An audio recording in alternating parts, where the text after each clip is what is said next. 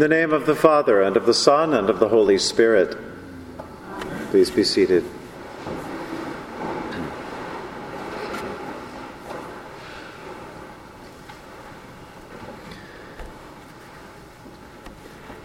How many times has food really saved the day?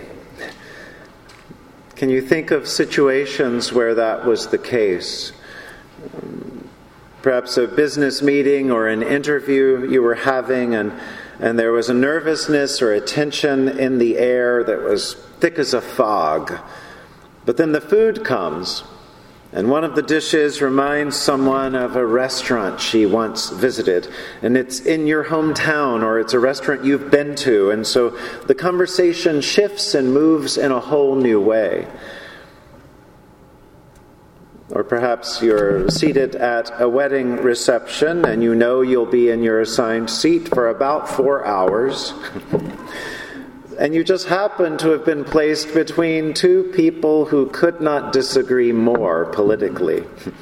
And they begin to talk politics with you in the middle, until a dish comes that reminds one person of the way his grandmother used to cook it. And then the other person chimes in, and suddenly the tone changes altogether.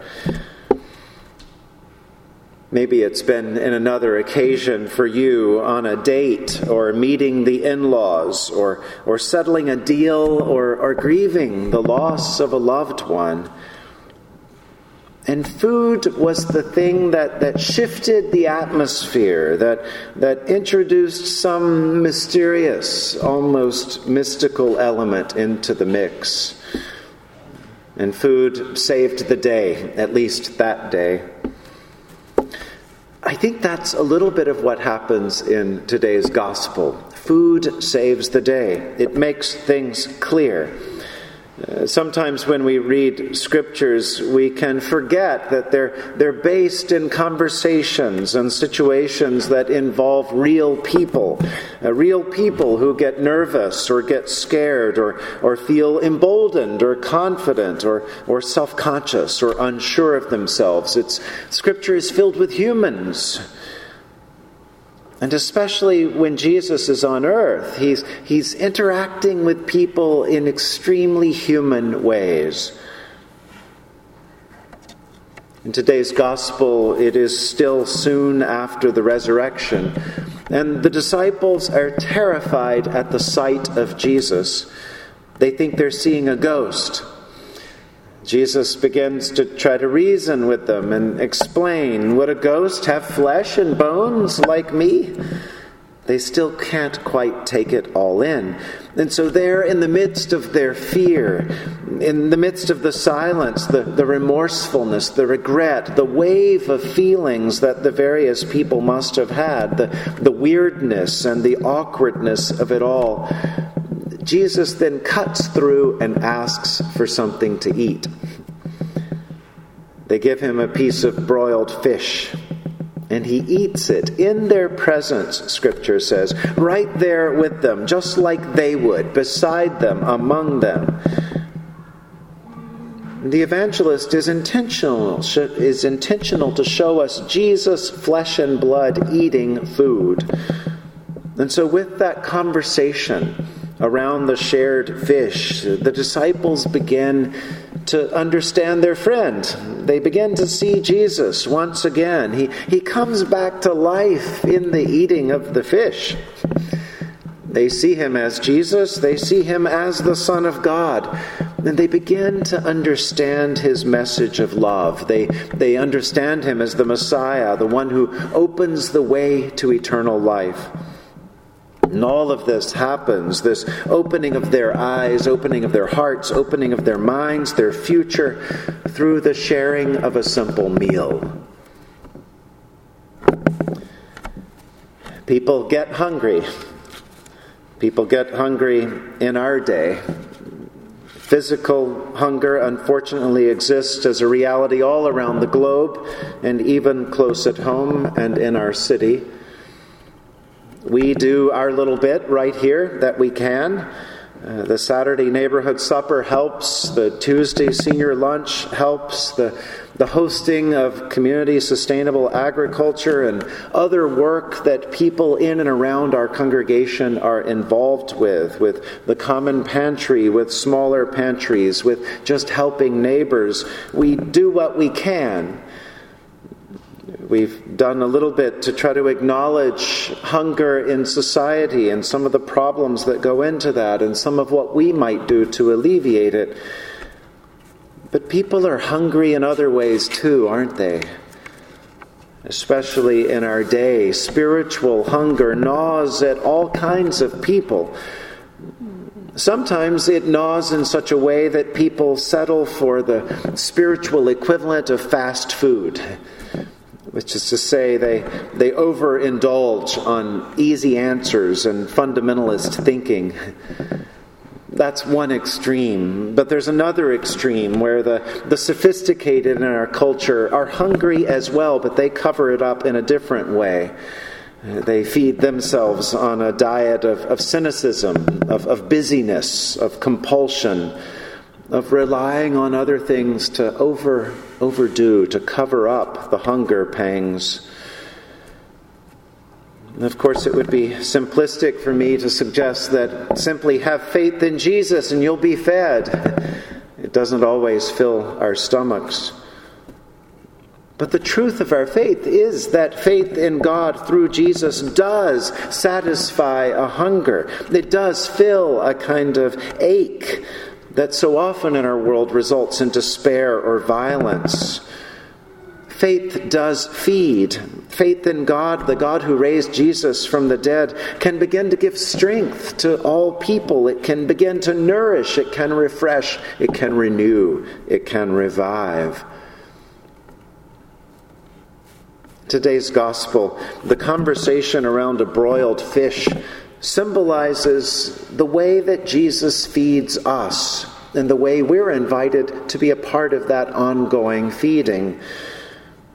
Jesus feeds us intellectually. Now, I know that many in this country and in the Western Hemisphere think that Christianity is anything but intellectual. But it's often because of their own inexperience and lack of knowledge that they would believe that.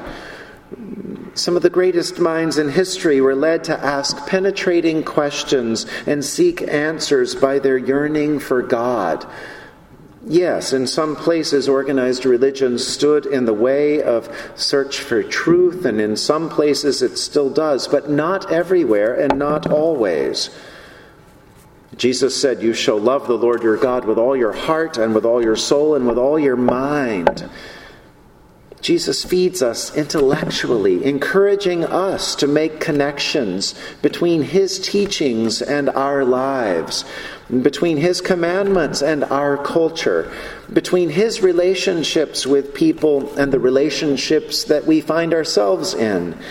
We're called to think with our faith and to have faith with our thinking. Jesus also feeds us socially through programs, through volunteer efforts, through agencies and missionaries of the church. We offer literal food to the hungry. Those of you who volunteer offer and are a part of that. But as you know, if you're a volunteer either here or elsewhere, you know that you yourself are strengthened and nurtured through the volunteering. Much of our community happens around food, whether it's breakfast at Midnight Express after the 8 a.m. Eucharist, as a handful do every Sunday morning, and more are welcome, or the coffee hour and receptions that follow this service, or the periodic newcomer receptions at the rectory, or the first Sunday potlucks after the 6 p.m. service, or casual social gatherings that take place in and around this place. Usually over food, we're more ourselves. We're more relaxed. We can begin to let down our guard and we can get to know one another. With other Christians especially, Christ appears in new ways in the breaking and sharing of bread. And finally, of course, we're led and we're fed by Jesus Christ mysteriously and spiritually in the communion of his body and blood, the exchange of bread and wine. Our collect for the day, the prayer we began our worship with, asks that God would open the eyes of our faith. And that's what happens every time through Holy Communion. As we place ourselves before God, as we allow God to feed us with this little bit of bread and wine, our hearts open more to God's presence, to God's purpose, to God's love in our world. We have in this church a wonderful reminder of the eyes of our faith being opened in the mystery of bread and wine and the mystery of food in our Holy Trinity icon over to your left in the memorial chapel. As many of you recall, that icon refers to a story that comes out of Genesis chapter 18. It's there that God appears to Abram and Sarai. It's before they have a name change, so often the indication of a deep relationship with God.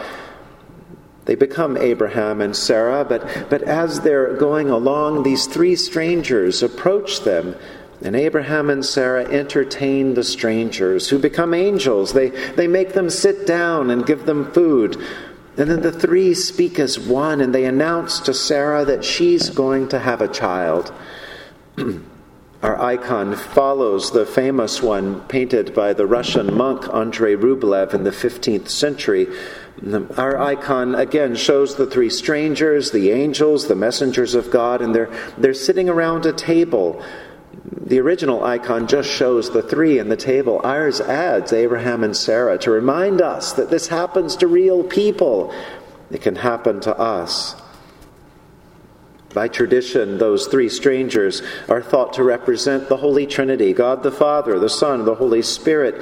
Those three are in holy conversation, as though they're enjoying each other's company. They're completely at rest and at home. There's food on the table, food in the center of that relationship, food that calms and focuses and allows God to be present in the midst of Abraham and Sarah's fear, their doubt, their questions, their confusion, their hope. There God shows up in the sharing of food. It opens up conversation. It can bring back memories. Food for us can link us with our ancestors. Even our taste buds can pave the way for new friendships. It can bring healing. It can bring transformation. Many of you know that my former parish was named All Souls. And each year as we tried to get people to come to the All Souls Day worship service, which was not really in the habit of people's custom, we would try to think of something new to do. We tried music and maybe a handful more came. We tried a guest preacher and another handful came. But by far the most successful year was the year we invited people to come to the Eucharist, and then afterwards there would be a potluck dinner. But it would be a special dinner. We invited people to cook or bring a dish that reminded them of a beloved ancestor. Maybe it was cooked with your grandmother's recipe. Maybe it was your father's favorite chili. And then we had special little tags that would say where the recipe came from, who inspired the food. And as you might imagine, the food was magnificent. It was more than everybody could possibly eat. But then the conversations became even more amazing.